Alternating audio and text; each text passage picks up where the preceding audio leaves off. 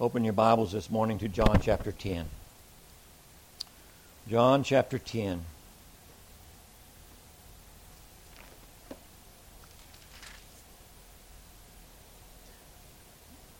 John chapter 10, beginning in verse 11. We're going to read down to verse 18 this morning. We looked at the first 10 verses of this chapter last Lord's Day.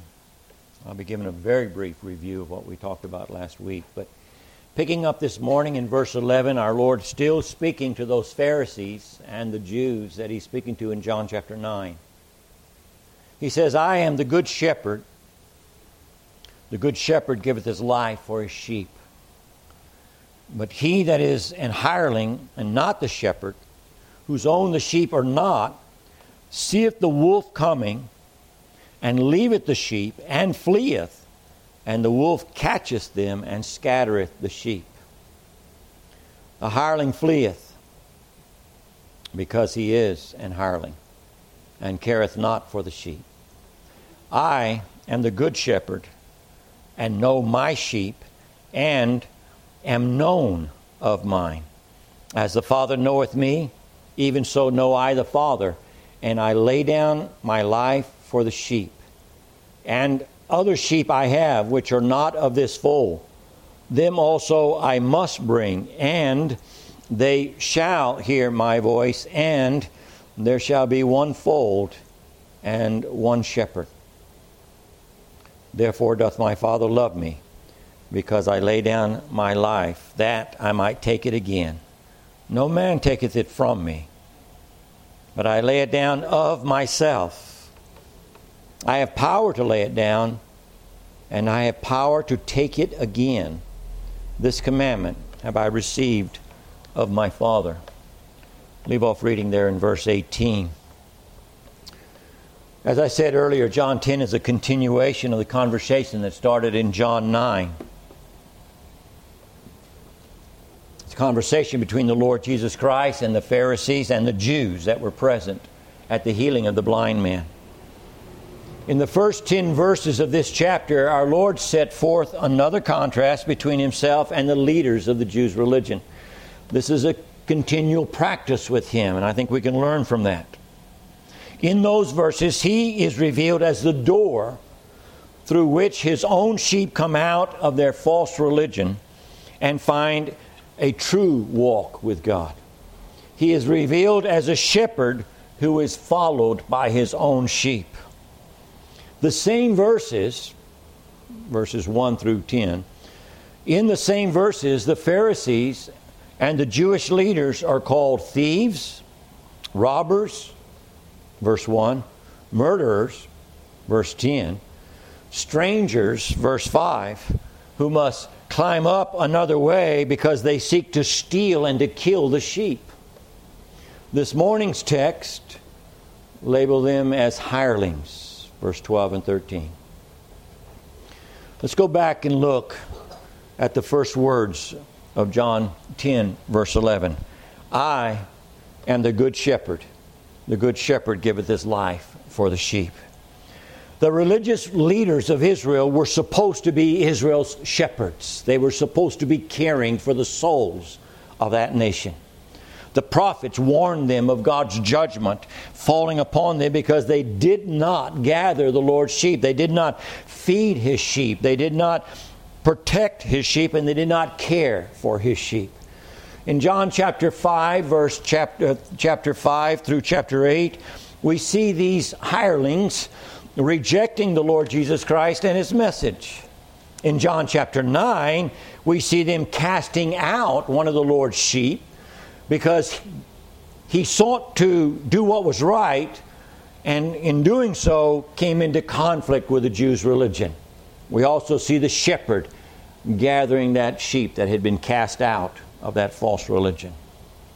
In contrast to these hirelings, our Lord sets Himself before the Jews as well as the Gentiles, as we'll see before this morning is over, as the legally appointed shepherd. God's legally appointed shepherd. Remember last week, to come to the porter, to be allowed by the porter into the sheepfold, you had to legally own the sheep that were in the sheepfold. That's why the Pharisees were called thieves and robbers, as they come up another way. God's legally appointed shepherd, the Lord Jesus Christ. In doing so, in setting himself as the shepherd of God's sheep, he not only rejects, but he renounces the Jewish leaders. They are not true shepherds. They are hirelings, verse 12 and 13. They labor for the money or for the religious recognition, as Matthew and Luke bring out, not for the souls of men. And so a contrast is set up between them. The same word is used in Mark 1:20. Listen to the words of Mark 20 and see if you can pick out the word hireling. Not translated hireling. And straightway he called them, and they left their father Zebedee in the ship with hired servants and went after him. The Greek word behind the phrase hired servant is exactly the word hireling here in our text in John chapter 11, verse 12 and 13. The hireling is nothing more than a hired servant. Keep that in mind as we go through and see how these hirelings act with the sheep. But this morning I want to read out of Ezekiel 34. It's rather lengthy reading, but I think it'll be profitable for us because the Old Testament describes for us these hirelings as well as the Good Shepherd. Go over to Ezekiel chapter 34, and I'm going to read the first 10 verses to show the character of the hireling, and then beginning in verse 11 and going down to verse 16 to show the character of the Good Shepherd. Ezekiel 34 verse 1, and the word of the Lord came unto me, saying, Son of man, prophesy against the shepherds of Israel. Prophesy and say unto them, Thus saith the Lord God unto the shepherds, Woe be to the shepherds of Israel that do feed themselves. Should not the shepherds feed the flocks?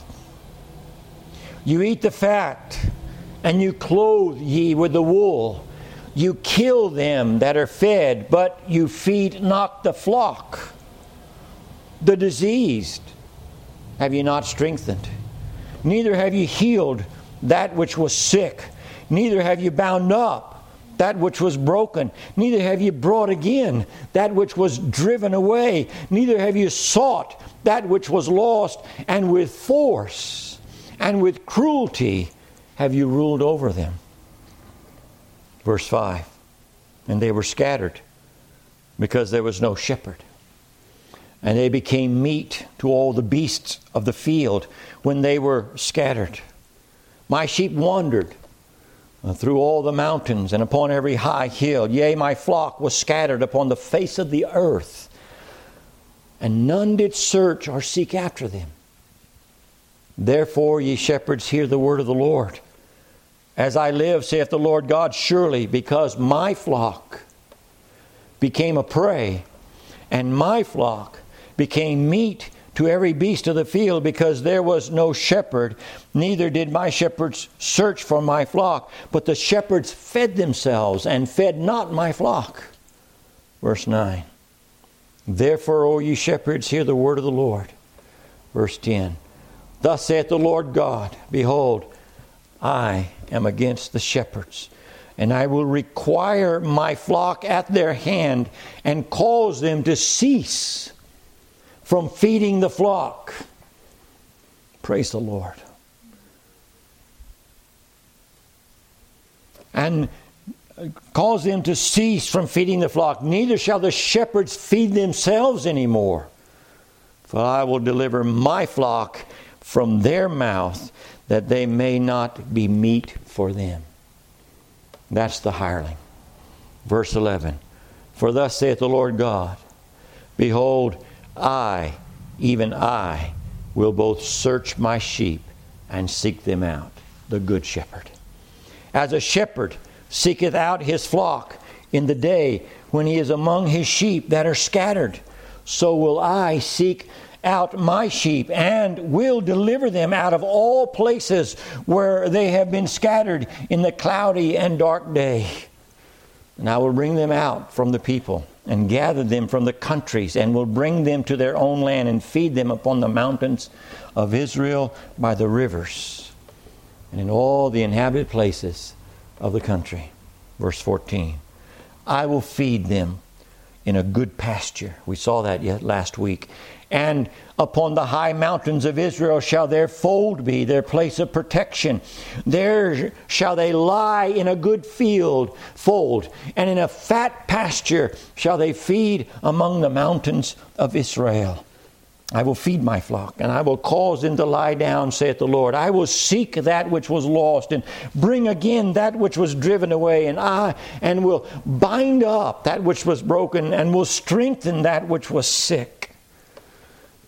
But I will destroy the fat and the strong, speaking of the hirelings, the false shepherds, and I will feed them with judgment. We'll leave off reading there in verse 16. Already the hirelings and the good shepherd have been contrasted in the Old Testament. This morning in John chapter 10, we see him again. Jesus said, I am the good shepherd. The good shepherd giveth his life for the sheep. With this verse, our Lord again sets forth a stark contrast between himself and those who are only religious hirelings. He is good. They are not. He is morally good, spiritually good, intrinsically good. Children, that means good through and out, from the inside out. Good in every way. His works are good. His words are good. His life is good. His sacrifice for sinners is good. All that he is, all that he does, all that he says is good, both to his Father in heaven, who approves of what he is doing, and to his sheep, who hear his voice and follow him. I am the good shepherd. I am the good shepherd. He is the true shepherd of God's sheep. They are only hired servants who do not care for the sheep. He gives his life for the sheep. The hirelings flee and leave the sheep defenseless. I've seen that in my lifetime and in the ministry. The phrase, giveth his life for the sheep, refers to every aspect of provision and protection needed by the sheep, both physical and spiritual. I think when we get to heaven, we're going to rejoice in the spiritual blessings of God. But we're going to see how God protected us physically, provided for us physically, cared for us physically. He gives his life to protect their physical life, but also to provide for their physical life. But more importantly, he gives his life for, huper, the Greek word, for, in the place of his sheep, as their substitute, standing in their place as the one who will be condemned so that he might provide them life.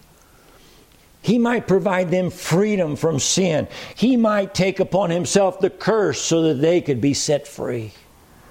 I am the good shepherd. The good shepherd giveth his life in the place of, on behalf of, for the sheep. He gives his life for them. The prophet Isaiah foresaw this day in Isaiah 53:6. He wrote, all we like sheep have gone astray. We have sinned, or we have turned every one to his own way. And the Lord hath laid on him the iniquity of us all. In Matthew's Gospel, in chapter 20 and verse 28, we read these words, even as the Son of Man came not to be ministered unto, but to minister and to give his life a ransom for, on behalf of, in the place of many. Paul, writing to Titus in his epistle to Titus in chapter 2 verse 14, Titus 2:14, says of the Lord Jesus Christ, who gave himself for us, in the place of, on behalf of us, that he might redeem us from all iniquity, and purify unto himself a peculiar people, zealous of good works.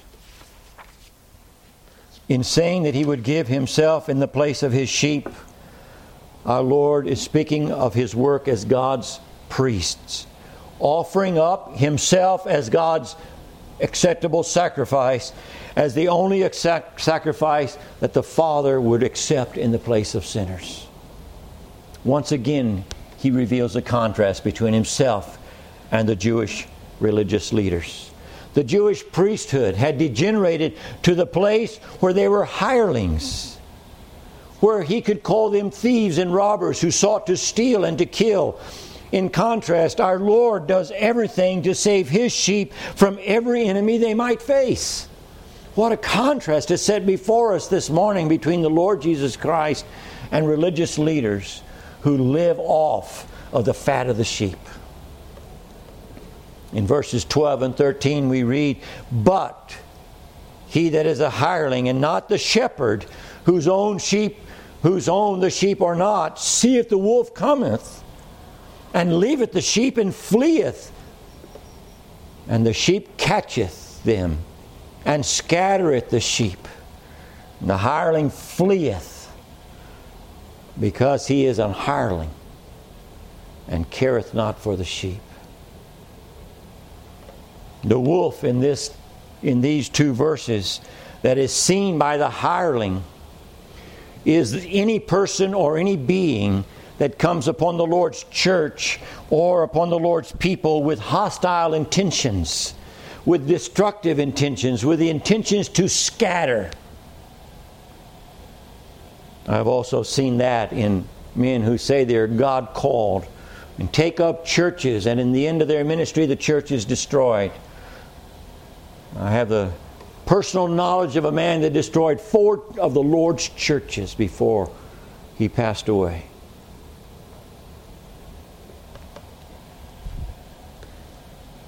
Scattering.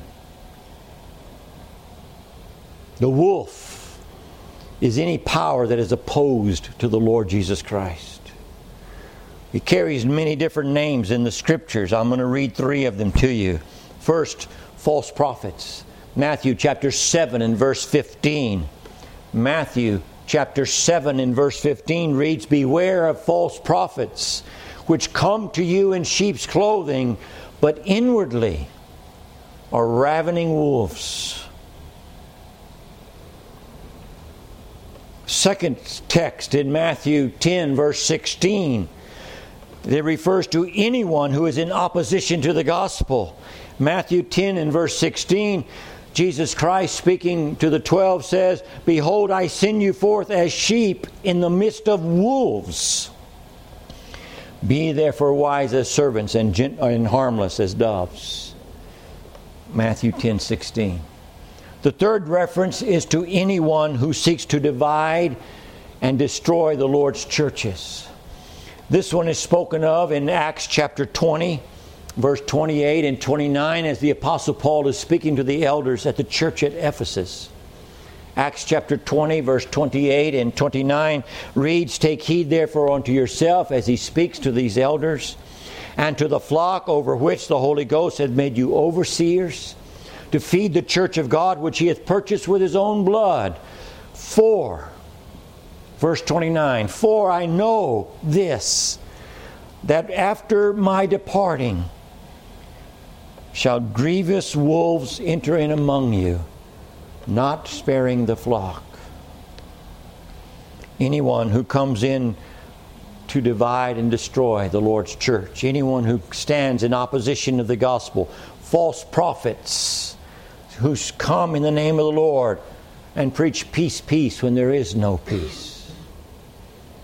Because of the hirelings, this text tells us that the wolf catches and scatters the sheep. The English word catcheth comes from a Greek word which means to capture, but it also means to pluck. That should ring a bell with you. If it doesn't, I'm going to give you the text in John 10:28. "No man is able to pluck them out of my hand." Same Greek word, that catch here in verse 12 and 13. And so what do we learn from this verse? From this use of this word in the same chapter? Well, we can understand this, that the wolf can catch one of the Lord's sheep for a short time, but cannot permanently remove that sheep from his place of security with his Lord. As our Lord uses it two different ways here in John chapter 10. Let me give you a good example of that. Satan captured Job for a short time. God gave him permission to. But Job always belonged to the Lord. There was never a time that righteous Job, in the course of everything that he was suffering, at the course of everything Satan was bringing upon him, there was never a time that righteous Job did not belong to his God. He was never in danger of being taken out from among the sheep who had been given to the Lord Jesus Christ by his Father. Caught, yes. Afflicted, yes. Struggling, yes. Taken out of the hand of the Lord Jesus Christ, no. The hireling seeth the wolf and flees, and the sheep are scattered. The word scattered is used in Acts chapter 8, verse 1. Did you hear the word scatter also in Ezekiel 34? How many times God used that word scatter in that text? Acts chapter 8 and verse 1 reads, "And Saul was consenting unto his death," talking about Stephen, "and at that time there was great persecution against the church which was at Jerusalem, and they were all scattered abroad throughout the regions of Judea and Samaria, except the apostles." Acts 8, verse 1. God allowed a wolf to come in by the name of Saul of Tarsus, and great persecution came upon the local church at Jerusalem. And as a result of that, the saints scattered. The Lord's people and His churches have continually suffered persecution from false religions, who like wolves seek to devour God's sheep, and who at times catch them but never overcome them. Never overcome them in such a way as they are taken from Christ. It is important that we realize that the great whore, that false religion which is opposed to everything relating to God, mentioned in the book of the Revelation, is like a ravening wolf who is, quote, drunk with the blood of the saints, unquote. Revelation 17:6. "And I saw a woman drunk with the blood of the saints and with the martyrs of Jesus." False religion, drunk on the blood of the saints, captured and sometimes killed, but never ever able to take them or pluck them out of the hand of the Lord Jesus Christ. Let's look at the actions of these hirelings mentioned in verse 12 and verse 13. And the text says that they see the wolf. Every word of God I have taught you is important. And so I looked up the word see. I've looked up a lot of words, but I looked up the word see. This is not a glance, and then they go on to their own business. But this word see, as they see the wolf, is that they gazed upon the wolf. They fixed their eyes upon the wolf. They gazed upon the wolf long enough to determine the wolf's intention. Are you listening? They are fully aware that he is a wolf, and they are fully aware of his intentions to destroy the sheep. They gaze upon him, determine his intention is to take the sheep, and then flee.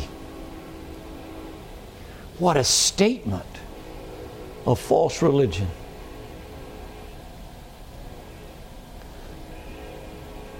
Being fully aware that the wolf is coming, being fully aware that his intentions are evil against the sheep, they flee the sheep. They flee away from the wolf. They leave the sheep defenseless. They care not for the sheep. That's the conclusion in verse 13. Verse 14. Jesus comes back to himself. I am the good shepherd, and I know my sheep, and know my sheep, and am known of mine. Everything in this verse, you notice the emphasis on the word "and," that Greek word that brings things together so they cannot be separated. Everything in this verse is connected in such a way as it cannot be separated. So that he says, I am the good shepherd, and I know my sheep. Those two things cannot be separated. But he also adds, and am known of my sheep. That third thing can also never be separated from the first two. He is a God who is repeating. Do you realize how many times he has said, I'm the good shepherd? 3 times already, by the way. How many times he says that he lays down his life for his sheep? Everything in this verse has already been said and will be said again before the end of this chapter. Why does God speak in such repetitious terms? That was my question as I read it again. Not that the commentaries dealt with it, because none of them did. But I thought, why is God saying over and over these things? I am the good shepherd, I am the good shepherd, I am the good shepherd 3 times. Well, wasn't once enough. I laid down my life for my sheep. Wasn't once enough. Well, we know the answer to that already. If we know anything about our own hearts and our own minds, we know once is not enough. But let me give you 4 reasons why I believe God repeats things. Okay? First, he is a God who is consistent in all that he reveals. Every time God repeats something, you can check it out. If he has said it before, he is consistent in saying the same thing now.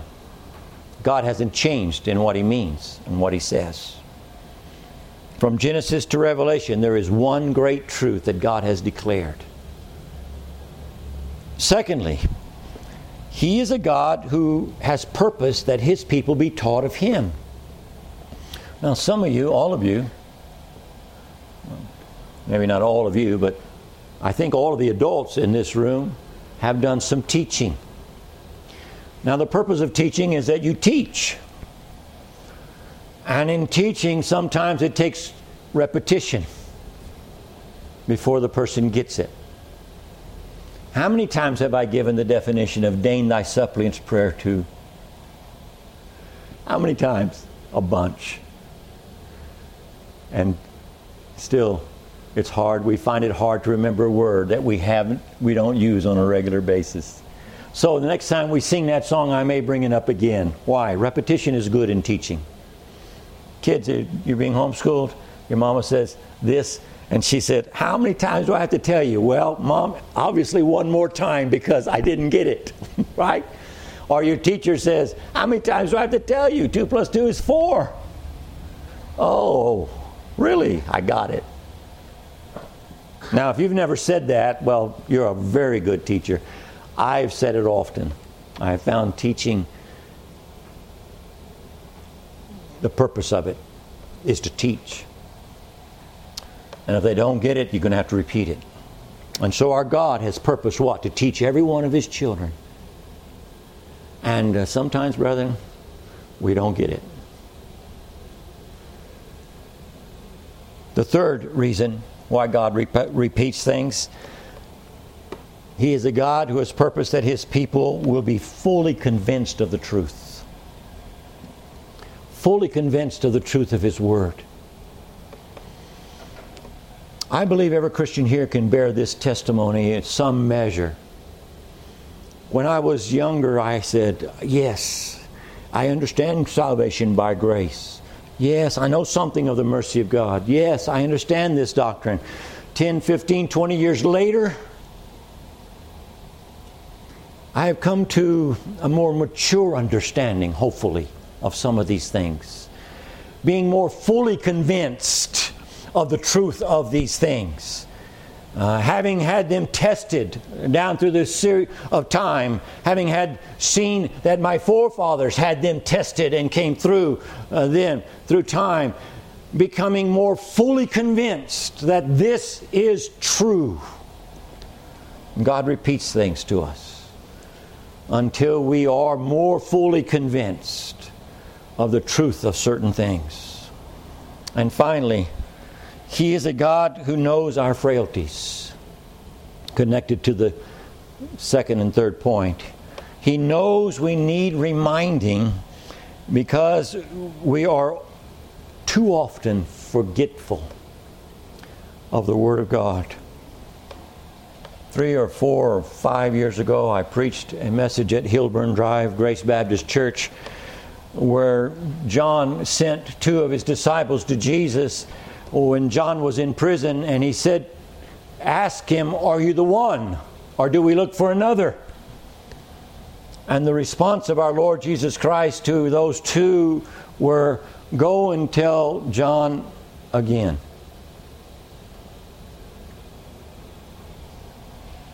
In the course of that message, I preached on again, and again, and again, and again. And we saw it last week. Jesus said again. Repetition is good. And so when we read a verse and it's there again, we still take notice of it. I am the good shepherd, as I said. Good in every aspect of that word as it may relate to everything relating to our God. I am the good shepherd. I know my sheep.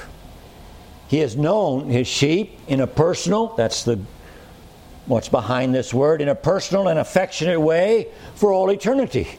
He has known our name. Verse 3, I call them by their name. He knows our true spiritual condition before we are saved and after we are saved. There's nothing that He does not know about His sheep. He knows our need, brethren, and our burdens. He knows all things. My sheep know me. And that's not what the exact words it says. It says, and am known of my sheep. Verse 14, and am known of mine. We know Him. Same Greek word, by the way. In a special, personal, affectionate, spiritual, and saving way. We love Him. Why? Because He first loved us. We know Him. Why? Because He first knew us. Our knowledge of Him is in response to His determination to reveal Himself to us. He goes on in verse 15 and says, as the Father knoweth me, even so know I the Father, and I lay down my life for the sheep. Again, He says those words. But this time connecting it with the Father's knowledge of the Son and the Son's knowledge of the Father. Their knowing and being personally intimate and affectionately involved in Him laying down His life. There's a connection here between the Father knowing the Son and the Son knowing the Father, and the fact that He's going to lay down His life for them. This love and this affection, this relationship that the Father and the Son have. There is an agreement between them in His laying down His life for His sheep. Our Lord's intimate connection with His Father means that they are one in purpose, one in God's agenda to save sinners from their sins. So our Lord is able to say, I lay down my life for my sheep. And this is repeated in this verse because He wants us to see that the Father's involved in this too, and is in complete agreement with what's going on. The triune God has been involved in the saving of people, the saving of sinners. From eternity with the Father to Calvary, the Father and Son have agreed. This is what needs to be done to save my sheep from their sins. Verse 16. And other sheep I have, he connects it, which are not of this fold. Them also I must bring, and they shall hear my voice. And there shall be one fold and one shepherd. Now he begins to deal with these Jewish Pharisees and these Jews about the Gentiles and other sheep, not of this fold, not of the nation of Israel. A reference instead to the Gentiles who will be called by name, brought out of their false religion and out of their religion, out of their sin, and called upon to follow the shepherd, the Lord Jesus Christ, on their own. Other sheep I have, present tense. He speaks of present tense possession of having Gentile sheep. Sheep, no S. Though not actually possessing them in time at this point. Them also I must bring. Here let me just say this about those words. Missionary activity among all the people groups of the world is a must. It begins with the must that our Lord Jesus Christ speaks of. Them also I must bring. Out of all the peoples of the world, I must bring them.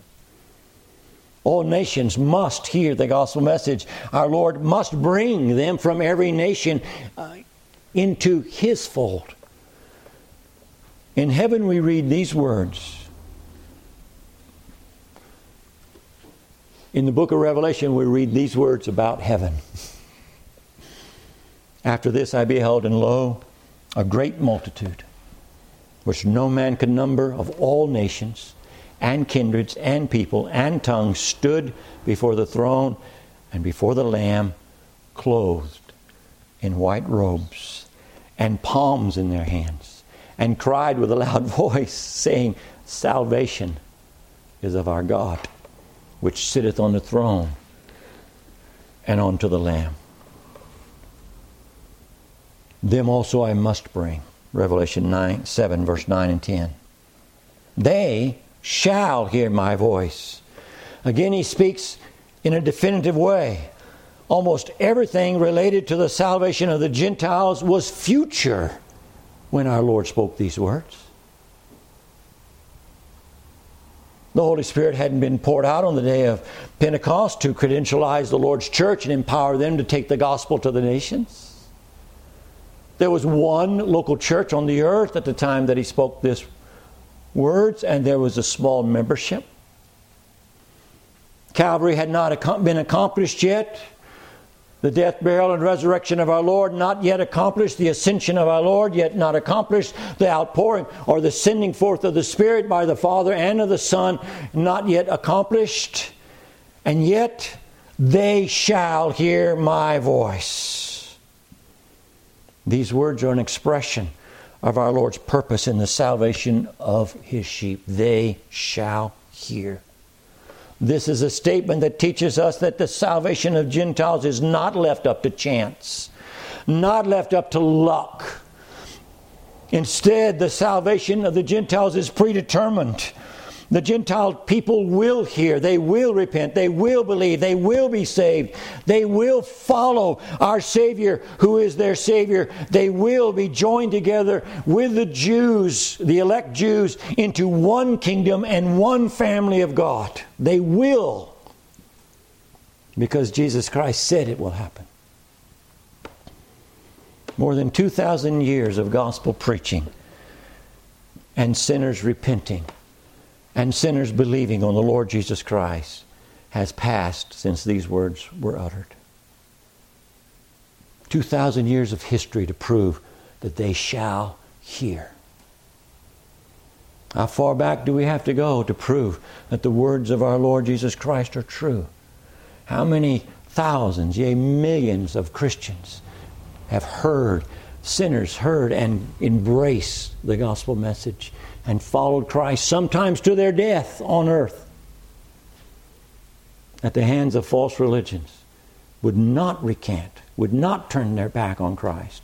They shall hear and shall follow.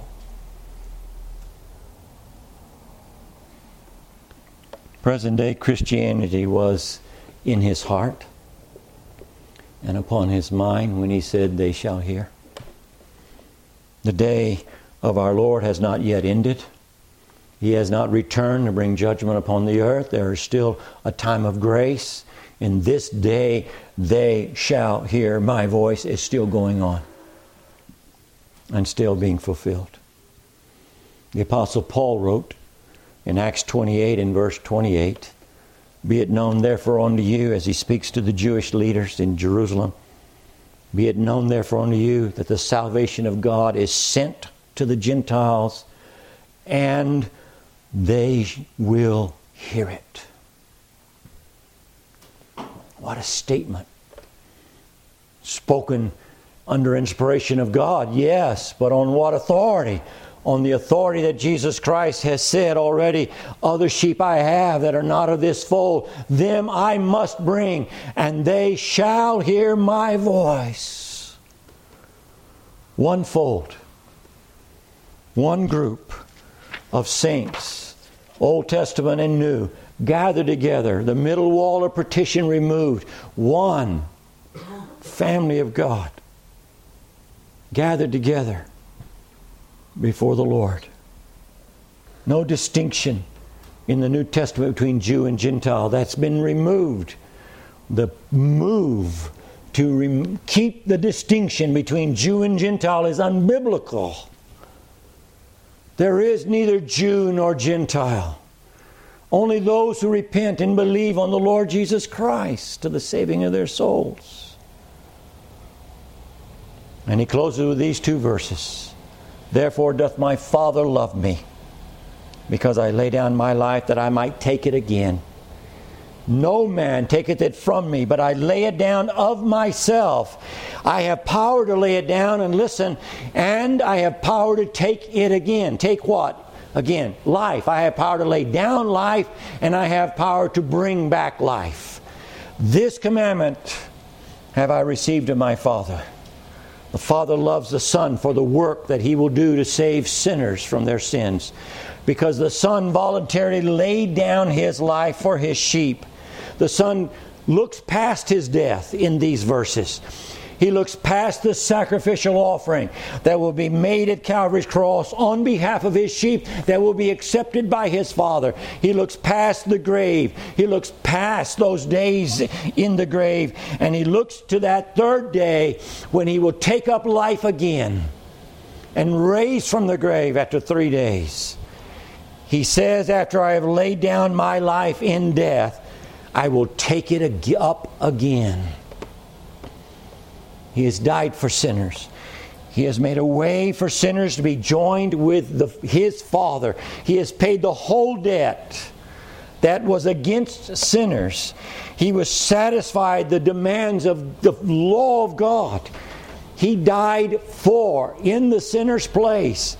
He was buried in their place. And He rose for them in their place, that He might justify them before God. Brethren, and you that are outside of Christ, do you see in the Lord Jesus Christ a worthy Savior? Someone who is able to save you from your sins. Do you see in the Lord Jesus Christ a shepherd worthy to be followed during the days of your life on this earth? If you see that,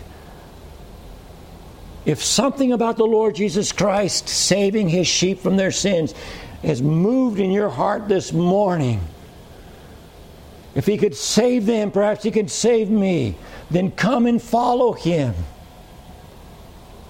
It's between you and Him. Take up your conversation with the Lord. He is not far away. He is as close as the words in your ear.